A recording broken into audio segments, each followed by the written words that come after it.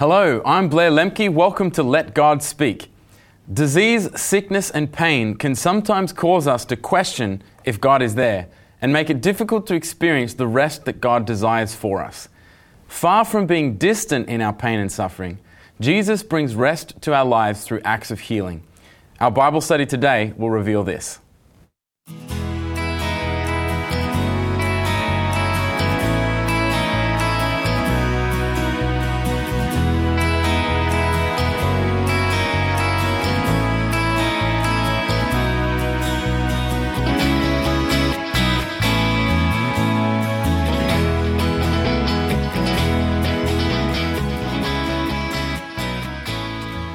On our panel today, we have Rod Butler and John Kosmeyer. Welcome, gentlemen. Welcome. Thank you. As always, let's begin our program with a word of prayer. Heavenly Father, we want to thank you for the opportunity that we have to study your word today. We ask that you would lead and guide us into truth. We pray these things in Jesus' name. Amen. Amen. Well, gentlemen, today we're studying the theme of rest. We're continuing our Bible series through rest, and we're looking at rest particularly in the context of suffering and pain. And Rod, I want to throw the first question to you and ask, how is this study of rest relevant to this concept of disease, sickness and pain? Well, we need rest so our bodies, if we've got physical pain and illness, so our bodies can rally their immune system. And we also need mental rest because sometimes when we have lingering pain, which goes for some time, it causes stress. So rest is important both for physically healing, mentally and physically. Yeah, if ever there was a time where rest was important, it's when we're sick in some ways, isn't it? Yep. And so it's comforting to know that Jesus is well equipped to deal with our pain, sickness and suffering. And so we're going to be looking today at two accounts in Scripture of suffering, pain, sickness, these sorts of things, and how we can find relief from that pain. So the first biblical account we're going to look at is in Mark chapter 2. You can turn with me in your Bibles to Mark chapter 2. We're going to read verses 1 to 5 together and look at this first account here of Jesus healing a paralytic. So let's consider what God's word has to say today. And again he entered Capernaum after some days, and it was heard that he was in the house. Immediately many gathered together so that there was no longer room to receive them, nor even near the door. And he preached the word to them. Verse 3, Then they came to him, bringing a paralytic who was carried by 4 men. And when they could not come near him because of the crowd, they uncovered the roof where he was. So when he had broken through, they let down the bed on which the paralytic was lying. When Jesus saw their faith, he said to the paralytic, Son, your sins are forgiven to you. This is quite an interesting account that we read about straight away here. And John, I want to throw the question to you and ask what instantly jumps out to you from this biblical account here of Jesus healing the paralytic? Friends. Here he was, a paralytic, and we find that they must have heard about what Jesus could do and what he would be able to do. And so they took him to Jesus because they believed that their friend could be helped. I'd like friends like that. Pretty good friends, I think. Yeah. Rod, I want to ask you the question, what this idea of friends that helped this paralytic, brought him to Jesus, what application can we draw from this for us today? Well, I'd like to just refer to verse 5 where it says, when Jesus saw their faith. So these are friends which took this person to Jesus, and Jesus saw their faith. There's 30 instances of Jesus healing in the Bible where someone brought a friend to Jesus for healing.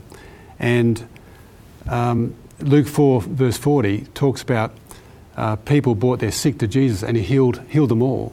So today, as Christians, we have an obligation to bring people to Jesus if we know they are sick. Yeah, and what a fantastic application for us today, and what a fantastic place to bring our friends to Jesus, who is well equipped to deal with those sorts of things. John, what other lessons can we learn from this story that we're reading about here? Blair, reading verse 4. When they could not come near him because of the crowd, they uncovered the roof. Fancy having friends who were so persistent to get to Jesus and to take their friend to Jesus that they pulled the roof off the house.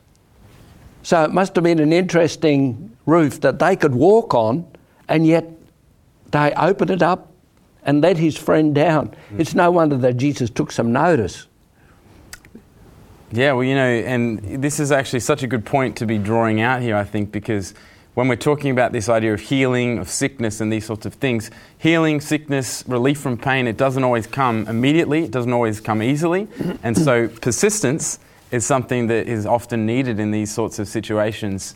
And we see the friends were, they relentlessly pursued Jesus and took their friend to see Jesus as well. And their faith was rewarded. I mean, obviously the sick man had a degree of faith as well to come with his friends.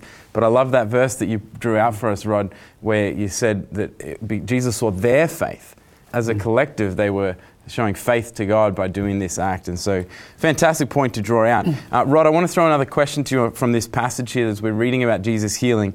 How does Jesus respond to this interruption, so to speak, to his preaching schedule? If we were preaching in the middle of church and we had some mob run in and interrupt us, it's quite the unusual scene. How did Jesus respond to this setting, Rod?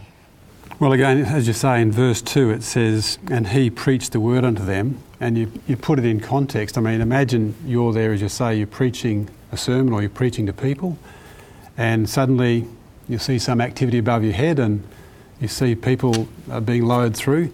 It would be quite an interruption. But Jesus welcomes the interruption. He just doesn't care what the people are.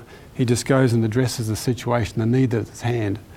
And I think there's a message there for us too as Christians, because sometimes people come to us and they've got needs or they need help, and we're busy. Mm-hmm. So the message should be, we also need to put aside what we're doing and attend to people's needs. People are very important. And Jesus illustrates this by, yes, he was preaching to a crowd, he's interrupted, but he welcomes interruption because it's an important thing. I love that idea there that Jesus is never too busy to care for our needs. We don't need to burden ourselves with this idea that coming to Jesus is a burden to him, or that is some way interrupts what he's doing. Jesus makes time for us in all of our burdens that we carry as well. So fantastic lesson that we can draw from that. I want to keep reading through this account here. We're going to read verses 5 through to 11, the rest of this account, and draw some more ideas out. So let's read it together. When Jesus saw their faith, he said to the paralytic, "Son, your sins are forgiven you." And some of the scribes were sitting there and reasoning in their hearts, "Why does this man speak blasphemies like this? Who can forgive sins but God alone?" But immediately when Jesus perceived in his spirit that they reasoned thus within themselves, he said to them, "Why do you reason about these things in your heart?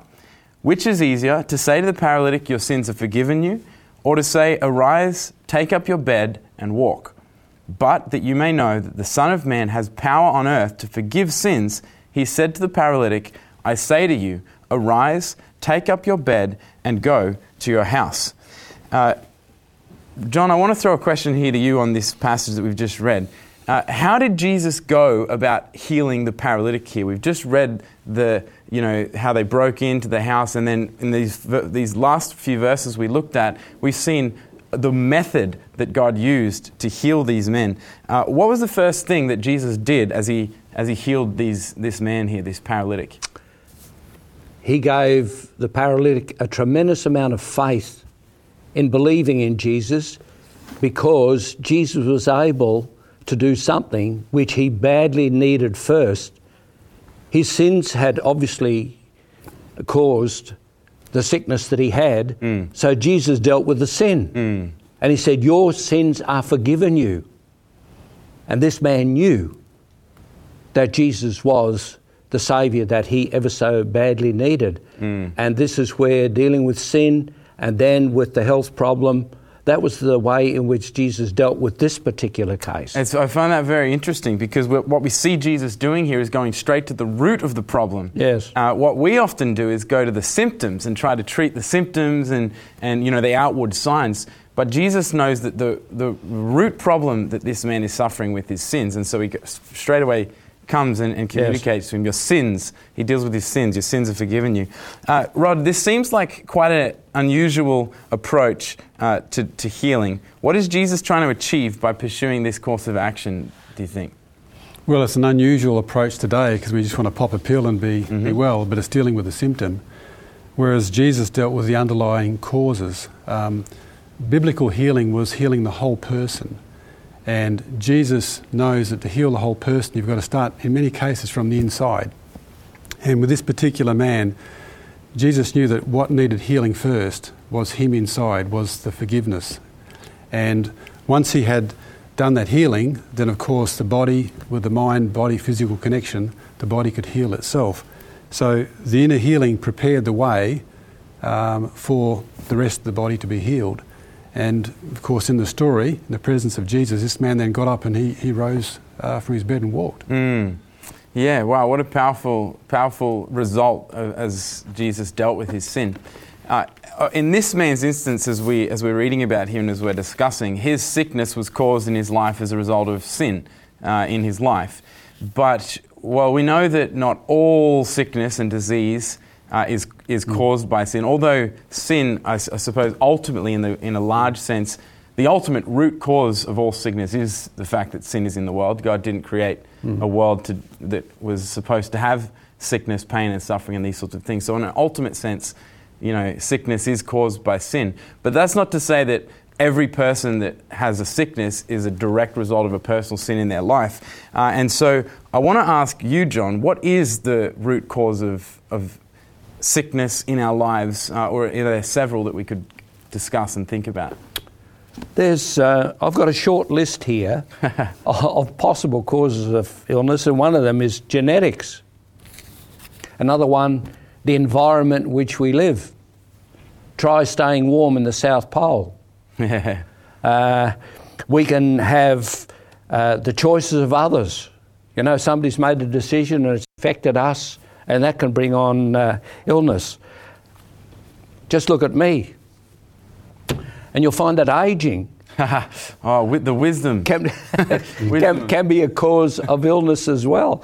And a few of my friends have succumbed lately, and it brings sorrow, but that's the life that we live.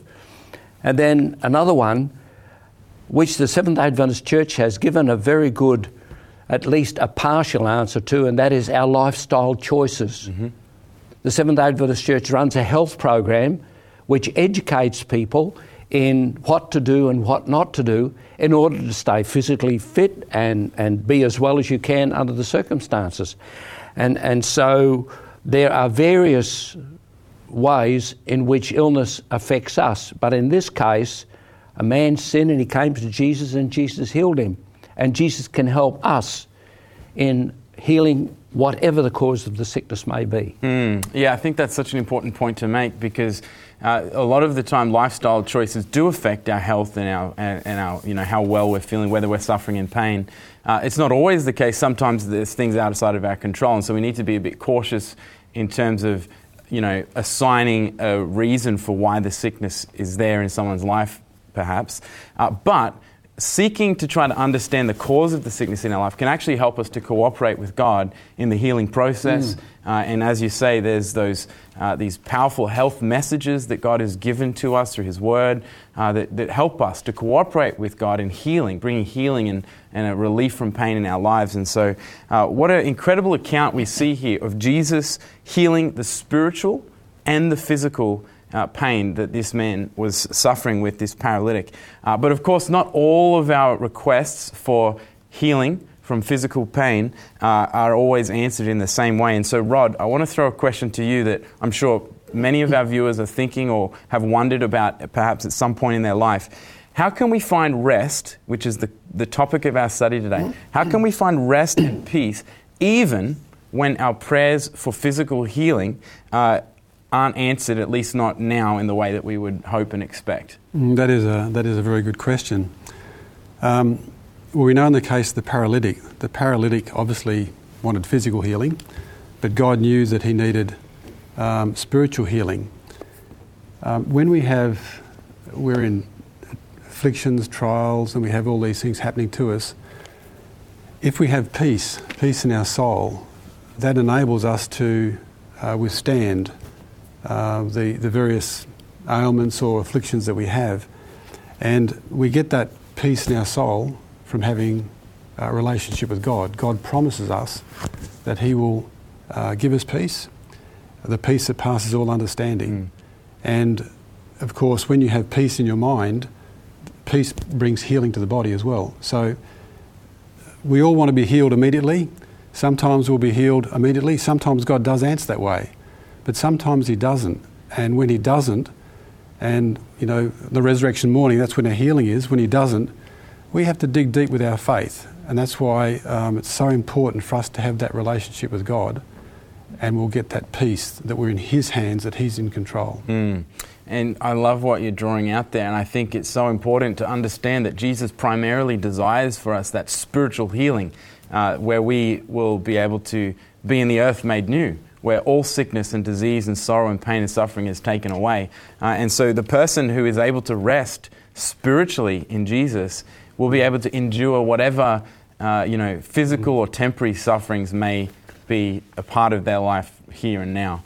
And so what a good God that He deals with the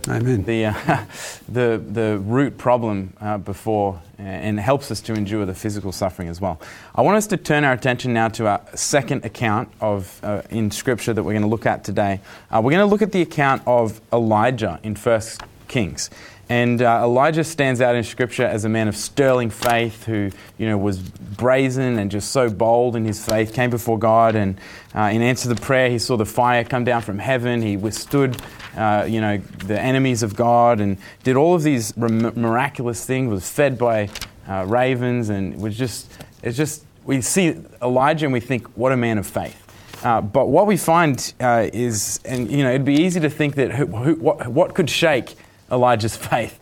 But the account we're going to look at today, we see actually an instance where Elijah was shaken to some degree in some way. And so I want to take a look here at the account in 1 Kings chapter 19, and we're going to read verse 1 to 5 together.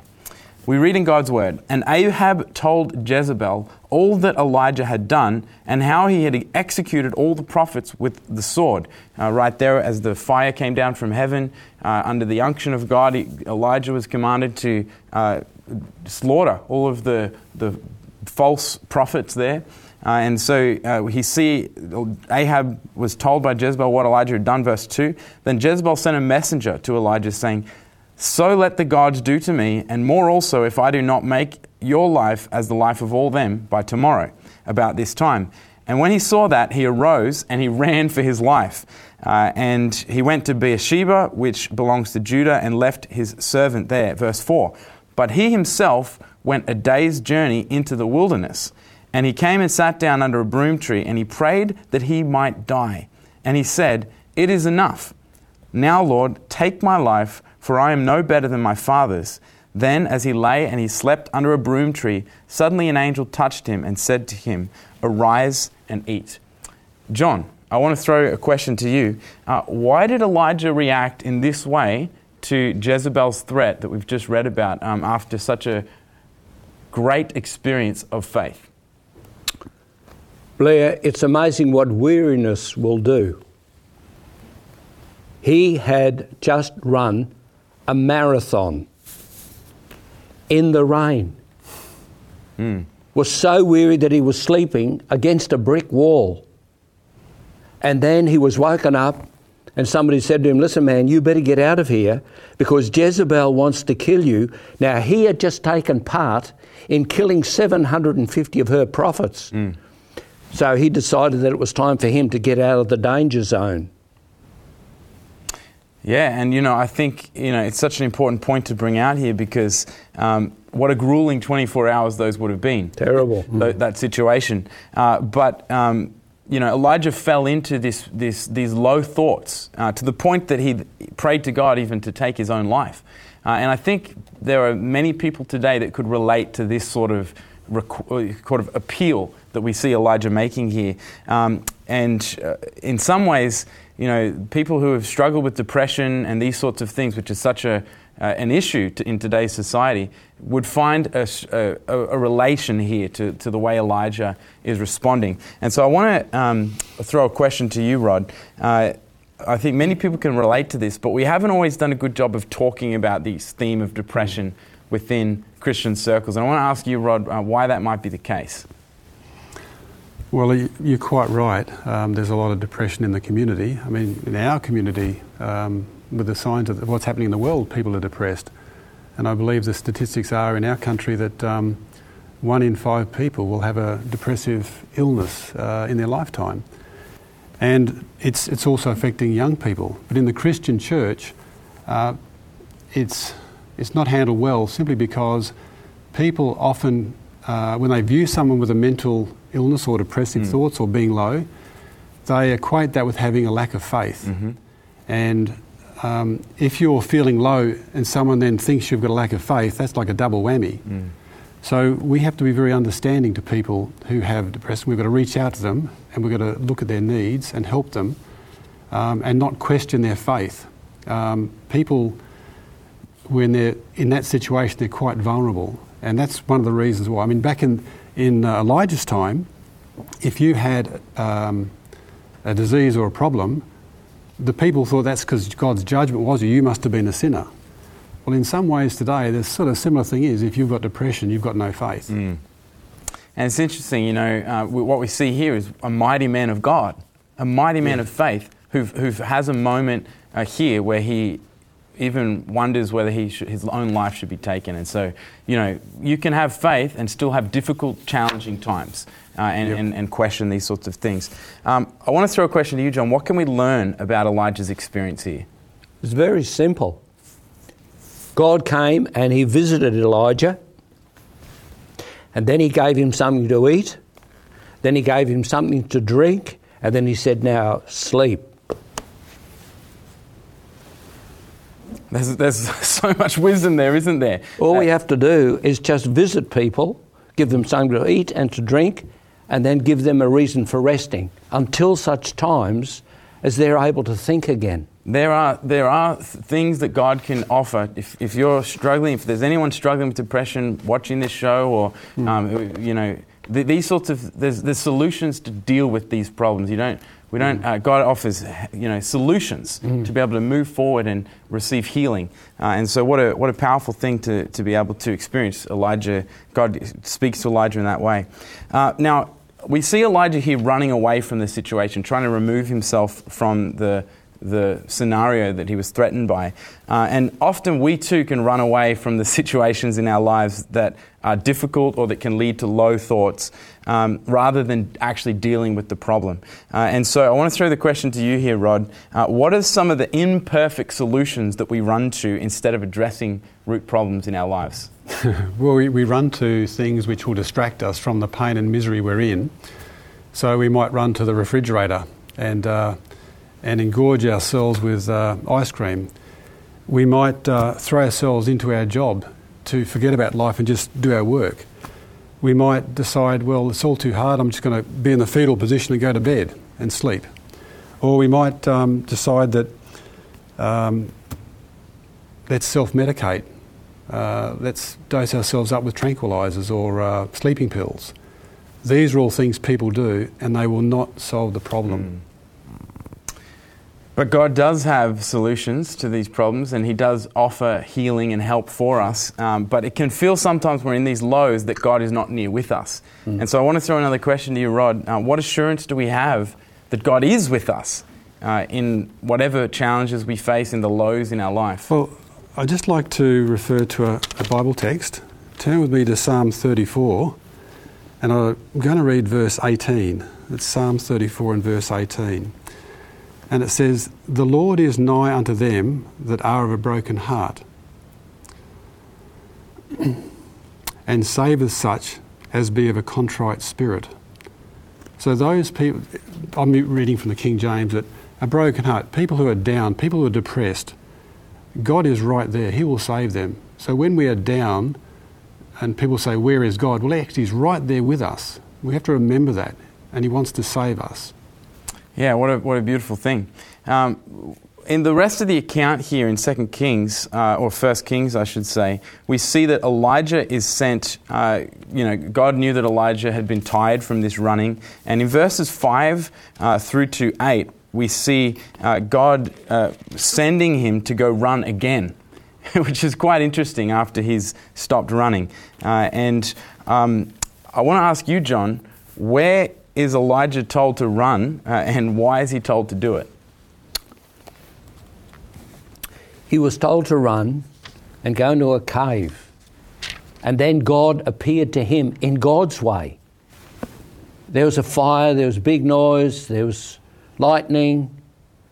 But in verse 12, it says, "And after the earthquake a fire, but the Lord was not in the fire, and after the fire a still small voice." And that is what we can listen for when we feel like Elijah did, because God is there willing to help us and to save us, because he's promised to us for a better tomorrow.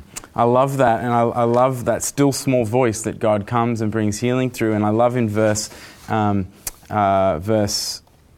9 or 10, I think it is, where it talks about the Mount of Horeb. Verse 8, he's told to run to Horeb, the mountain of God. When we're low, we're sent to run to God, which is what a fantastic solution. Rod, this is not the finish of the story for Elijah. He he's called to still do more things for God. And so what do we see that God has still in store for Elijah after this experience? Well, God has a lot of work still to do for Elijah. So even though he's been down, God's got work for him. It says here in verses 15 and 16 of 1 Kings 19, it says, "And the Lord said unto him, Go to Damascus, anoint Hazael to be king over Syria, and to Jehu, the son of Nimshi, to be king over Israel." So he had to then still go and anoint kings. He knew that Elisha was going to be his successor. God had work for him to do. And ultimately, he is translated in the future and taken to heaven, to the heavenly rest, which we know is in store for us too today.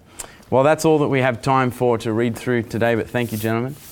Through suffering and pain, though suffering and pain is a reality in a fallen world, God offers healing to you and to I today. He promises that he is close to the brokenhearted, and that the person resting in him will be able to endure any suffering that may befall them in this sin-sick world. Won't you rest in him today? We're glad that you were with us today on Let God Speak. If you would like to watch this program again or any of our past programs, you can go to our website, 3abnaustralia.org.au. You can also download our teacher's notes there. Thank you for joining us today. Please join us again next time. God bless.